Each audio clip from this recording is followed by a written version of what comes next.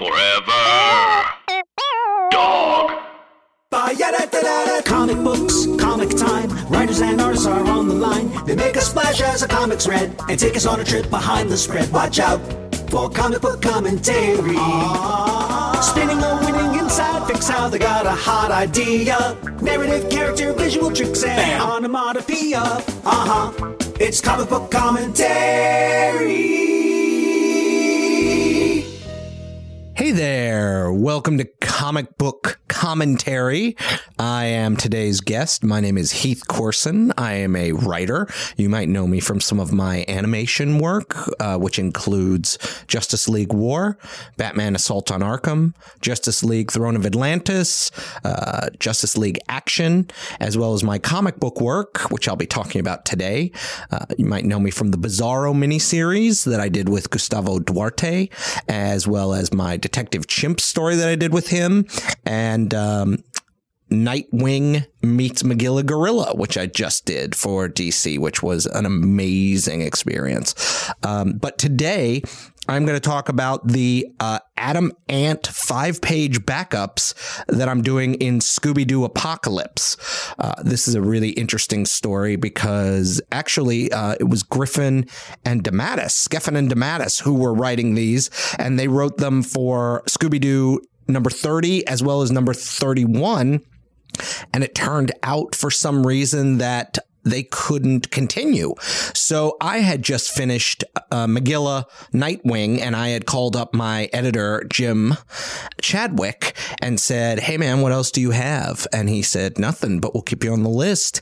And then they needed someone to step in for the Atom Ant, and it needed to be fast, and it needed to be someone that they had probably worked with before and knew could handle it. And DeMatteis threw me up for the job and said, how about Heath Corson? He can do it. He already has some ideas. And the editor, Harvey Richards, called me and said, or emailed me and said, hey, DeMatteis says you're the guy for this. Are you cool with this? We would need a script like ASAP. And I was like, well, how soon's ASAP? And he's like, we would need it by tomorrow. And I was like, yeah, no problem, considering it's 5 pages. And DeMatteis and Geffen had already sort of laid out the structure for what these stories were going to be. I think they knew it was going to run from 30 all the way to 36. So I was going to be able to do 5 of these 5-page backup stories. They had set up the voice of Atom Ant as sort of this. First of all, I'm working with Gustavo Vasquez, who's my artist, who is unbelievable and amazing, and a guy who I have been watching for a really long time. So to get the opportunity to work with him is spectacular. And Gus had redesigned Atom Ant, which I had seen, and it's so much fun. If you haven't seen it, go look it up online. He'd given him these mandibles in his mouth. He'd given him like this really cool helmet and the shirt. So Atom Ant was a really fun redesign, and the idea for the story was that Atom Ant and a plant named Itty, which is a real character in DCU history, were both competing to be members of the Justice League. The first story was called A League of His Own, and it was Atom Ant and it was Itty sitting on the Watchtower waiting for their trials to start while Batman and Superman were sort of realizing this ridiculous situation that they're in when Wonder Woman walks by, and they said like, hey, let's make Wonder Woman do the first trial.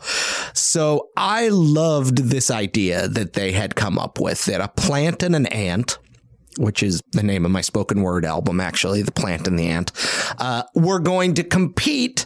Itty doesn't talk. Itty is a plant. Itty supposedly has powers, but doesn't really do anything. And Atom Ant is this boisterous, talkative, aggressive, sort of superlative character. And the way that they had written him in the first couple issues was really fun to me. And I really liked the relationship between him and Itty, because it wasn't that they were competitors.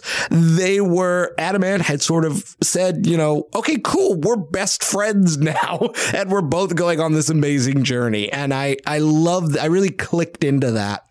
And I loved the sense of Adam Ant as just this big, fun character who apparently had existed forever and finally was going to join the Justice League or wanted to join the Justice League. So I really thought that was a really fun idea. And I had read the first one and I had read the Wonder Woman one, and they struck me as playful and they struck me as really fun and very much in the spirit of Scooby-Doo Apocalypse, which gave you a little bit of what you knew in the Hanna-Barbera warm, fun world, but also sort of challenged it by doing something completely different. So I read the first one. I read the second one that Geffen and DeMatteis had done, and they had really set up these trials, each one with a guest star.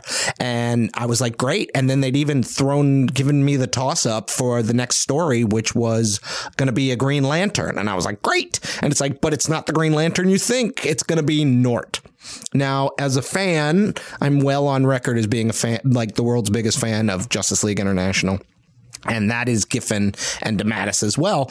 And so for this guy who I idolize, who I happen to be friends with, and I consider a mentor, J.M. DeMatteis, to say to me, like, hey, here's Nort, freaked me out. And so they said, okay, well, we need this script like ASAP. Like, well, actually, the first, let me back up.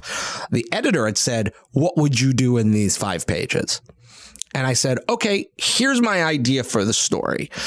They're going to do a typical in-space Green Lantern version, which is very much the vintage Star Trek, where we're going to go see a planet, but we're not going to get involved. We don't want to get into we're going to test our restraint on these less advanced societies. You have to make sure that you're showing restraint and not introducing them to everything that you know. And I thought that was a really fun setup. And I said, okay, well, what if they're cats? Because I knew Nort was kind of a dog, and they're yellow cats. And I remember these sort of space stories of the Green Lantern Corps where they would be dealing with something that was just sort of a galactic happenstance. That wasn't really something evil or bad. It was like a space cloud that made everybody super aggressive. And I was like, I'm going to, I think I came up with that, but I remember things along those lines. And I was like, that's a really cool idea. It's this yellow space cloud that makes things super aggressive, that makes these yellow cats aggressive. And we're going to pit them against Nort. And the editor was like, well, that sounds good, but how are you going to do that in 5 pages? And I sort of laid out the pages. And then they said, great, go do that, please, and get it to us by tomorrow.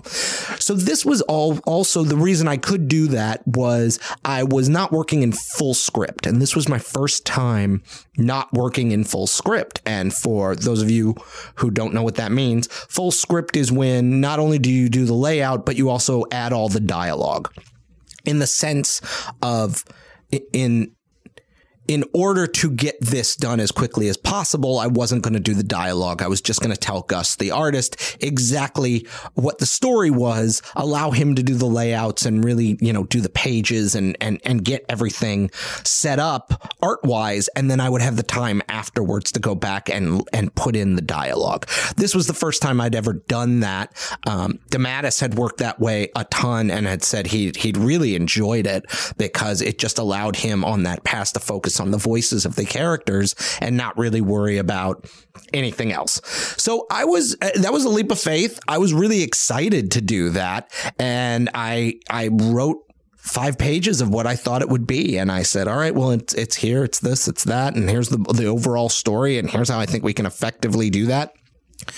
And then I started to get pages back, and I was super impressed. So I'm going to walk you through the 3 published Adam Ant stories that are out there right now. And that is number 32 with Nort, number 33, which is with the Atom, and number 34, which is with Superman. And then we'll talk a little bit about what might be coming down the pipeline with the 2 final stories. And then as we wrap up the Adam Ant backups. So the first one in number 32 is Nort West Passage, and that was a story title that was gifted to me by DeMatteis, and I got very, very excited about it. And we open with Nort and Iddy and Adam Ant flying through space, and I just have to say, the second panel, I adore the way Gus draws Adam Ant with the mandibles at the side of his mouth, and I made a note of going, I really want to do something with those mandibles somewhere down the road, because I really wanted to play on the fact that this is still intrinsically an ant. Iddy is still intrinsically a plant. So let's heighten those things and find ways to play with them. And I feel like we did. So Nort tells us that they are going to go on this planet with the radioactive energy cloud, and they are going to pristine prehistoric planet, and they're just going to go hang out. They're going to take a look. It's going to test their restraint in influencing less advanced societies. And we already know that something's going to happen to make them totally get involved. So down on the ground, we see the yellow tigers are getting their lassos ready. They lasso Nort and they yank him down to the surface of the planet as he goes screaming. They hog tie him. And Adam Ant tells us, look, Iddy, I know that I could really jump in there and I could knock everybody down and save the day, but we really shouldn't do that. We should stay out of sight. Maybe we should just watch for a while. And then it turns out that they are going to sacrifice Nort into the Great Haze Cloud. And we had this was interesting because I realized I had kind of backed myself into the corner that I have these giant yellow tigers that are snuffing and growling and purring, and the ring had to translate what they were saying. So I had to make sure that the ring, which was the green translation, was telling us exactly what we do. So they go to the High Priestess. The High Priestess is going to sacrifice Nort into the giant haze cloud. Adam Ant and Iddy are going to stay and hang out and watch him. They think maybe they'll offer him dinner or something, but no, the offer is an offering to the great haze cloud in the sky. And as they start to raise him, Nort tells us, well, he's worried because his ring isn't going to be able to protect him because it is a yellow haze cloud and the radiation is going to kill him. And that's when Iddy and Adam Ant show back up, and I knew that we're on page 3, so I knew that they had to do something. Also, at the top of the page, I like the idea that all the giant yellow cats are chanting, and their chanting sounds like meow, meow. I love sound effects. I think sound effects in comics are a lost art, and they make me super, super happy. So I always want to find unique and fun sound effects rather than typical sound effects. Also, the other one on the page here is they're using this weird sort of dentist chair to raise him up from the Aztec pyramid like society into the cloud. And of course the guy is doing it and it says creak, because I thought that would be really funny that even though they're going to raise him all the way up into the yellow haze cloud, no one has actually oiled the equipment for a while. So I thought that was funny. So Adam Ant shows up and Adam Ant gives this rousing speech and he's like, you could do it. We can rise up. Don't worry. And Nort tells us like, I don't know what you think I can do. I'm tied up. It's not going to happen. And then, Adam Ant says, no, I'm not talking to you. I'm talking to your fleas. And then we see an army of fleas, which I found out later when talking to Gus. He was not super happy about because we were under a time crunch for this story. And he hits the bottom of 3 and he sees an army of fleas. And he's like, son of a, this dumb ass writer. And so I was like, oh no, I didn't even think of that. And I was like, I gave you all this stuff to do. And he was like, I know, but we got it done. So this army of fleas, which I figured, of course, Nort, the space dog, would have space fleas. And that was once I sort of figured out what that story was going to be. The space fleas were the things that cracked it wide open for me. And I worked backwards from there. The space fleas all go down to the yellow tigers and they start making them scritch-a-scratch, scritch-a-scratch, scritch-a, and then again we have these great sound effects, scritch-a-scratch, scritch-a-scratch. And let me also just point out these hi-fi colors, because I think these colors are unbelievable, because the yellow of the haze cloud is different from the yellow of the planet, which is different from the yellow of the space tigers. Gus has got these guys with their... on all fours with their hind legs behind their ears, scratching themselves.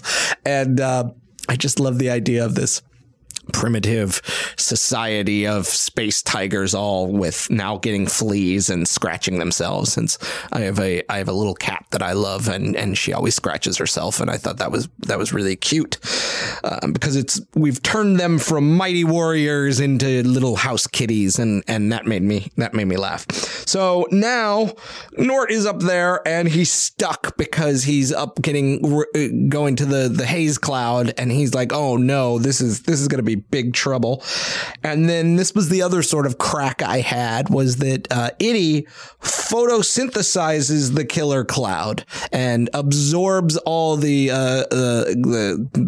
bad mojo of the radioactive space cloud, which I'm certain this is not how science works, but Itty is an amazing space plant that wants to get into the Justice League.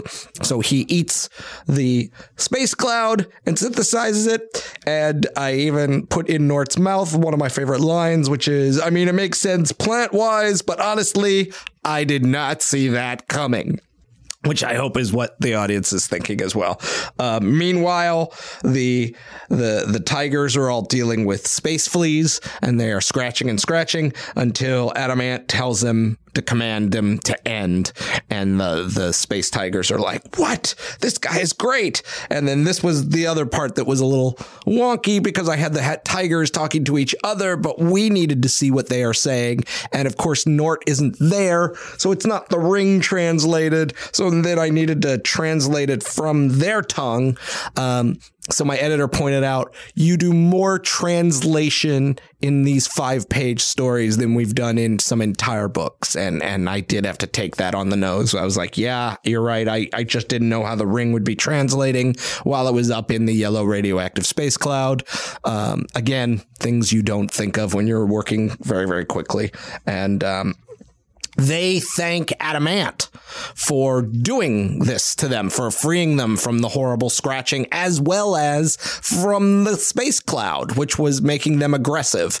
And I thought that was really fun, and is that they thank Adamant for it. They all start roaring. They thank their liberator, Adamant. We have some great roars here. And of course, they think Adamant is so fantastic. They shake his hand, and they've carved his face into the side of a mountain to thank him. And once again, Nort calls out, to be honest, I'm a little floored that you did that so quickly, but they are galactic space tigers, and they have great claws and carving abilities. So they did that into the side of the mountain. And it is the opposite of not influencing societies. So Nort knows that the Corps is going to be extremely upset with him. But on the other hand, Adamant is like, look, I did it. We did exactly what you said. We kind of won the day. So he gets the win. Although Nort tells him, we're going to call this one a draw, because after all, it was Itty who sucked up all the radioactive space cloud. He was the one who actually saved the day, even though you helped with the space fleas and I didn't die. So it's a draw for these two. And what I also liked that DeMatteis and Geffen set up was that the last panel of the page teases the next story. So I really liked this idea that we have a picture of the Atom and Adamant and Itty all posing together under the microscope. This is actually a complete lift from I believe it was a Maguire cover for maybe a Justice League International, where they got small and you showed them posed under a magnifying glass. And so that is a reference to that. when I got the job, they asked me what the people that I wanted to have them team up with down the road. So I sort of thought, well, who do I want to use? And they were like, well, use some big names. So I said, well, then I want to use the Atom, because I thought it was great to have the Atom and Adamant. And then I wanted to use Superman. And then they're like, well, throw Batman in there. And I was like, great, let's do a Batman. And then I was like, and then we'll do the wrap up. We'll see who actually gets into the league. And they were like, great. So now I knew that the next one was going to be called When Atoms Collide, because I thought, well, you have these two huge atoms, Ant and the Atom, coming together, and they're going to collide and give us a whole bunch of energy. So I'll jump right to that one, which was issue number 33, where we open on the Watchtower here, and I love how Gus draws the Watchtower, and I love Gus's thinking Adamant. He's like, I'm so bored, I'm ready for this, and Adamant wants this to be a big event. He wants this to be huge. He just wants to really get out there and make a big splash. So I wanted to do anything I could to sort of set up the fact that this was going to be big and big and big, and then we undermine it with him going, hey, down here I'm the Atom. So we get Ryan and the new Atom, who I love, and I love his suit. And then, of course, the thing that Adamant is going to do is make fun of his height, because you have to imagine that Adamant has always been sort of mocked for his stature and his size. And I really like the idea that would roll downstream, and he would make fun of the Atom and be like, oh, look how cute you are. You could put you in my pocket. The first sort of crack for any story for me is finding the voices of the characters and how that's going to dictate what their relationship is. And so that was a really fun thing. I thought, okay, well, what is the main relationship between Adamant and the Atom? And I got this idea that Adamant sort of always patronizes the Atom and tells him how cute and small and tiny and fun he is, which is something that I've always heard about Adamant. And so I really like that notion that he would pass that along. And the Atom is sort of like, dude, I'm like an inch taller than you. And Adamant's like, yeah, but you forgot about the antenna. So they go on this adventure. They're going to go into the microverse and check it out. And Adamant tells him, if you get any smaller, I'm going to have to carry you into my pocket. By the way, Iddy's bigger than both of these guys, which totally makes me laugh in this, that he's sort of bigger. So they're going to get really, really small. And I actually get a couple pages where they just sort of mess around and call each other names, and he calls them Short Stack, which makes me laugh, makes Adamant laugh. I love the way Gus draws him giggling here. And then, boom, we're in some atomic world, and it's a little disorienting. Yeah, it's kind of wacky. You got all sorts of weird things floating around, and Adamant's a little disoriented, and he goes to I thought, well, what could he do? He goes to sort of pet this weird globule, and the Atom's like, no, that's a virus. You don't want to poke them.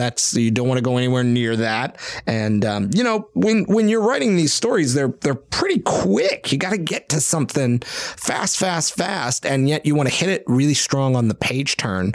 So I like the idea that Adamant sort of tells us that, oh no, this is going to be a big issue, because at the page turn for 3, he says, oh, I just thought, that was cool because there were so many of them. And the Atom's like, there's what now? And then we see like, oh, there's a lot of these viruses, and they touch the Atom, and we see that, he starts, again with my sound effects, they start eating through his suit, and we're like, oh no. And then they all sort of like glob onto him, and they're eating through the suit, and they're controlling his suit, and we're like, oh, they seize control of his armor. And then I really like this little moment here on 4 where Adamant says, get behind me, Iddy. I'm going to solve this the way that I always solve this, with my fists, which is very much Adamant, and very much the way that he's been doing things. Is Adamant has this great atomic punch that he's dying to whip out all the time. So here's some action happening. He goes to swing at the Atom, but the Atom actually shrinks and gets out of his way, and then goes and attacks Iddy. which was something that I found in the plotting of this. I was like, okay, well, what can the Atom do? Well, he's coming at Itty, and that's Adamant's best friend, even though it's his competitor and arch rival, but it's still his best friend. So he's like, oh no, it's Itty, leave him alone. And he goes to punch out the Atom again. He winds up. This is all he knows. He winds up. And of course, since Itty is a plant, he sends an antibacterial emission through his plant-like mouth, and the gas, poof, he'd give a big poof, he gives a little poof of spitting this antibacterial emission onto the Atom, releasing all the viruses. They all roll up and they all discolor. Again, big ups to Hi-Fi for this. The problem is that Adamant is still wound up, and he didn't know that was happening. That was just a little moment that happens with the Atom and Itty. And even though these things are all falling off, Adamant says, I'm coming, pal! Wham! And he hits the Atom and knocks him so hard that the size control mechanism fails and they grow to be their normal size. So Adamant tells himself, well, congratulations to me. I accept the point on this one because I saved us. I brought us back. And he says, no need to thank me, and you can't because you are out cold. But he probably accepts the win. And now who is next? And then from behind him, we see the big red S, and we hear, that would be me.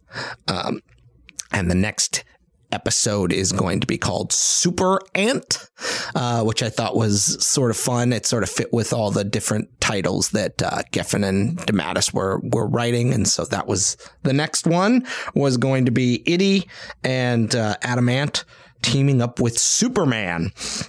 So that is the most recent one that you have in your hot little hands.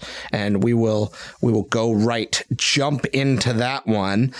This is one of my favorite ones because this is when I started to realize that as long as I was writing these stories and they were fun and they were on time, they were really letting me do whatever I wanted to do. I mean, I had used Nort, I had introduced Yellow Space Tigers, I had used the Atom, and I really wanted to push the envelope here. So I pitched to my editor that I was going to use Superman, but I also was going to use some other guests in the Superman universe. And to his credit, Harvey really didn't blink. And so I was like, cool. And so I submitted a script with the Legion of Super Pets, which has Crypto the Super Dog, Streaky the Super Cat, Comet the Super Horse, and Beppo the Super Monkey. These are all real characters. I made up none of them.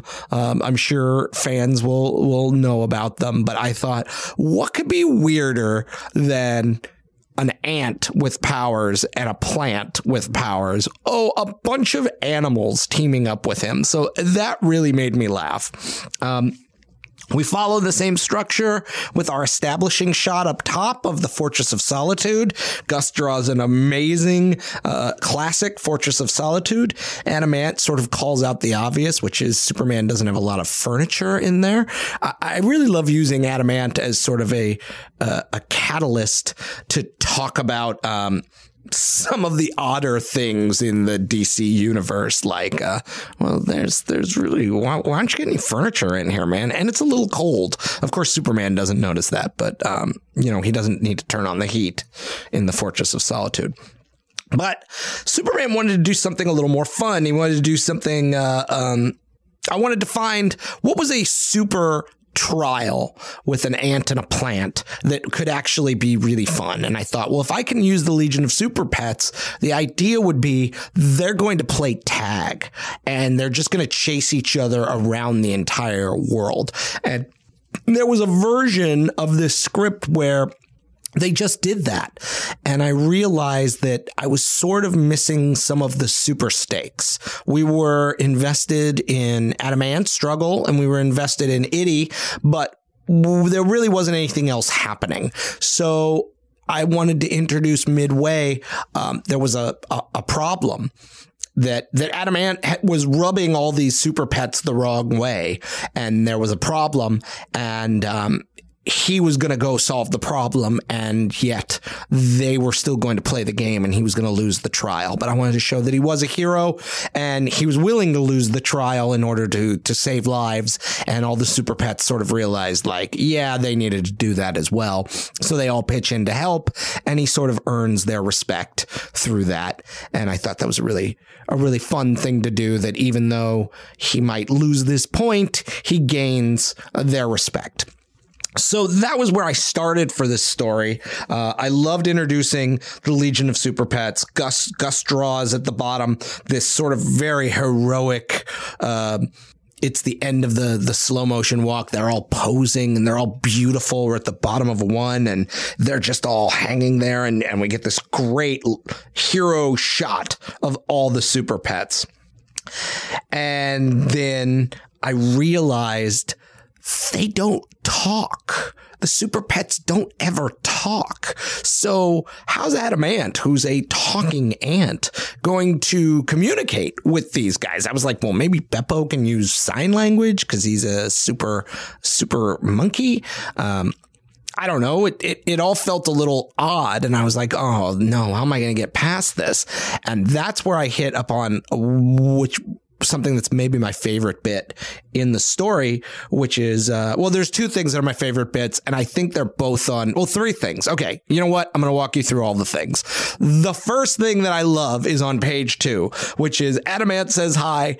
And now they're out of the heroic pose. They're all acting like animals.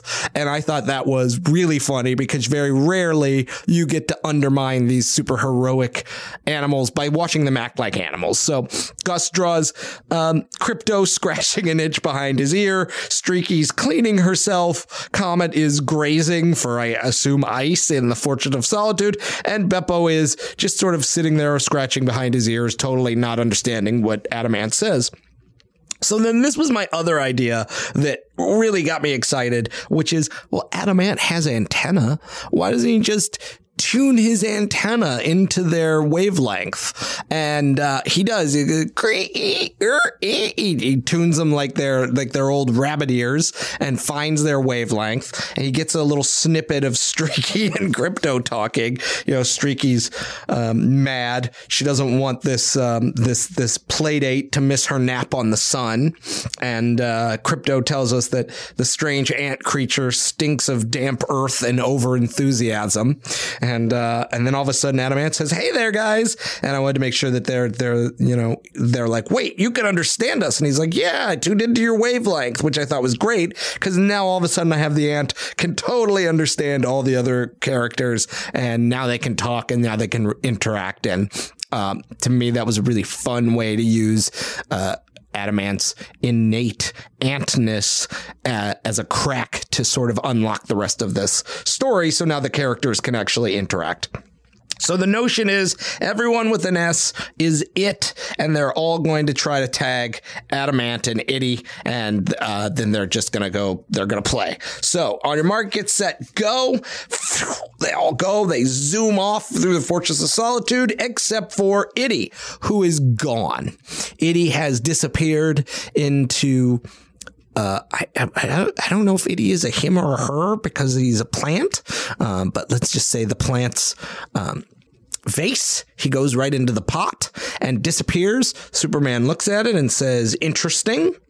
And then we cut to around the world. All the animals are chasing each other, and they're all trying to get Adamant, and they can't get him. And they're going all around. And finally, Crypto says, "I got him!" And he sticks his super tongue out. Which full disclosure, this big moment came from my dog named Tucker, who looks like Scooby-Doo, and he sticks his tongue way out. And I thought that was a really fun little moment that he would stick his tongue way out and tag Adamant with his tongue. And also, it got me to my third favorite moment in this bit, which is finally I got to use the mandibles that Gus had designed on Adamant. So Krypto tags him, he spins around, and then he tries to go, and he realizes that Adamant has him caught in the his tip of his tail is caught in his mandibles. And I like that idea that Adamant is almost equally as strong as Krypto, and the two of them struggle for a bit, which I thought was fun. This was a very hard page to pace for me. I think Gus lays it out beautifully. And once I sort of was very clear about what it was I wanted the notion of this sort of tug of war back and forth between Adamant and Krypto, and finally Krypto to sort of push forward and rip out of his mandibles, and that rip throwing him off and sending him flying through a passenger jet and smashing through one of the engines. So Krypto cripples this jet, and Adamant tries to call timeout. Streaky tells us there's no such thing because she's a little bit of a prissy kitty cat like my cat, and she plays by the rules and says absolutely not. I'm going to come tag you. And he says, well, I don't care. I'm going to go save this plane. And he goes under there and he's like, come on, Leverage, because he's tiny, even though he's super strong. He's worried about this. And that's our page turn, which gets us to the shot of all the heroes helping him save this jet, because they all realized off panel, yeah, we really got to be helping this guy. He's doing the right thing. It's not going to be right for us to penalize him. I love this picture of Comet, the super horse, using his back, and everybody is helping, and they save the plane. And then we have the hero shot, and Gus nails this loving look of Krypto to Superman, and he's just so happy. He's just looking at his best friend, and Superman tells us, like, that's amazing. You guys did a great job. Thank you so much. It was great that you saved it, but I kind of have to play by the rules. We still need a winner. And there's Itty. Itty has popped out of his pot. And he says, well, this one goes to Itty because Itty was not tagged. And then all the animals are trying to make Adamant feel a little bit better. They call him the Mighty Mite. They say maybe you could put on a red cape and you can be Super Ant. One of my favorite pieces of dialogue I found after the fact when I was doing my lettering pass is Comet says, nay, I say, which I think is one of the only things he says in the whole book, but it sounded very much like Comet, which I think was always sort of the leader of the Legion of Super Pets. He was sort of the haughty leader, and I pictured him as very high status, and I wanted to use him very sparingly. And then for our next one, we tag Itty and Adamant sunbathing on the bat signal, and that lets us know who we're dealing with next. And then all we see is off panel, Batman is saying, get down, which I thought was pretty funny that they're just hanging out. And then the next one is called In the Belfry. And I can tell you that it takes us to the Batcave, where they're going to have to figure out a mystery that Batman concocts, and Adamant finds a way for it all to go wrong. And it is my favorite classic version of the Batcave with the giant penny and the Tyrannosaurus Rex and the giant Joker card and all that stuff. And I love the way that Gus draws it, and I'm excited for you guys to see it. So, and then our last issue is going to be number 36, where we will wrap this up with something called Award Season. That will be our last story, where we'll see who actually gets into the Justice League, and all of our guest stars will be together and talk about if we should let Itty or if we should let Adamant in, and what finally happens with these two characters who I've grown to love, and I hope you have too, and have grown to be best friends. By the way, Itty is an actual character. He was a companion of Hal Jordan's, I believe, in a number of Green Lanterns.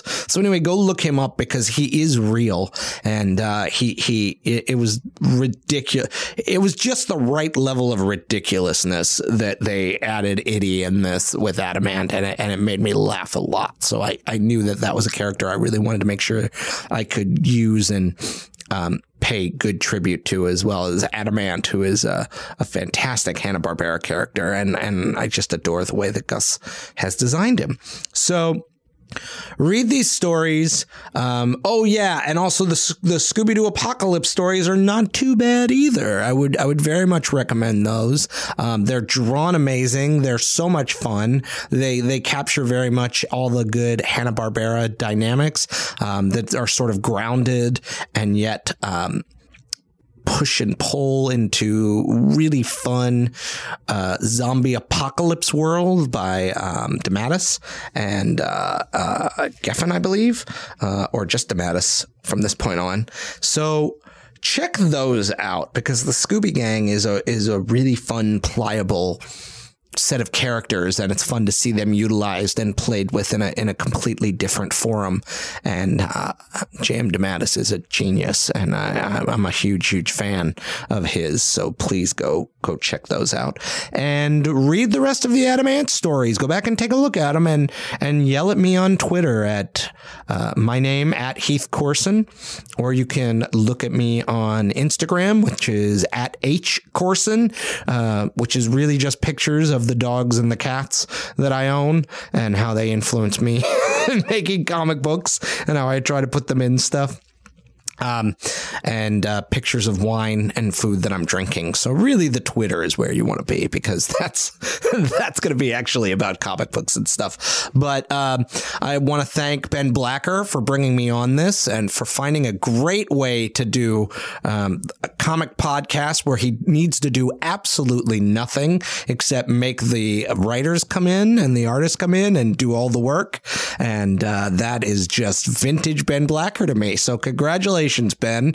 There's no way that you listened all the way to this point. So hopefully you all can yell at Ben Blacker on Twitter at Ben Blacker and tell him, hey, thanks for letting Heath on. Bring him back and tell him, way to go, way to crack a great idea and make everybody else have to do it. So thanks so much. This has been Comic Book Commentary. I will be back when I have more stuff to talk about, or just to bug Ben Blacker. I'll probably come back and we will talk about the last two Adamant stories. So stay tuned and Excelsior. Forever Dog. This has been a Forever Dog production. Executive produced by Brett Boehm, Joe Cilio, and Alex Ramsey. For more original podcasts, please visit foreverdogpodcasts.com and subscribe to our shows on Apple Podcasts, Spotify, or wherever you get your podcasts. Keep up with the latest Forever Dog news by following us on Twitter and Instagram @ForeverDogTeam and liking our page on Facebook.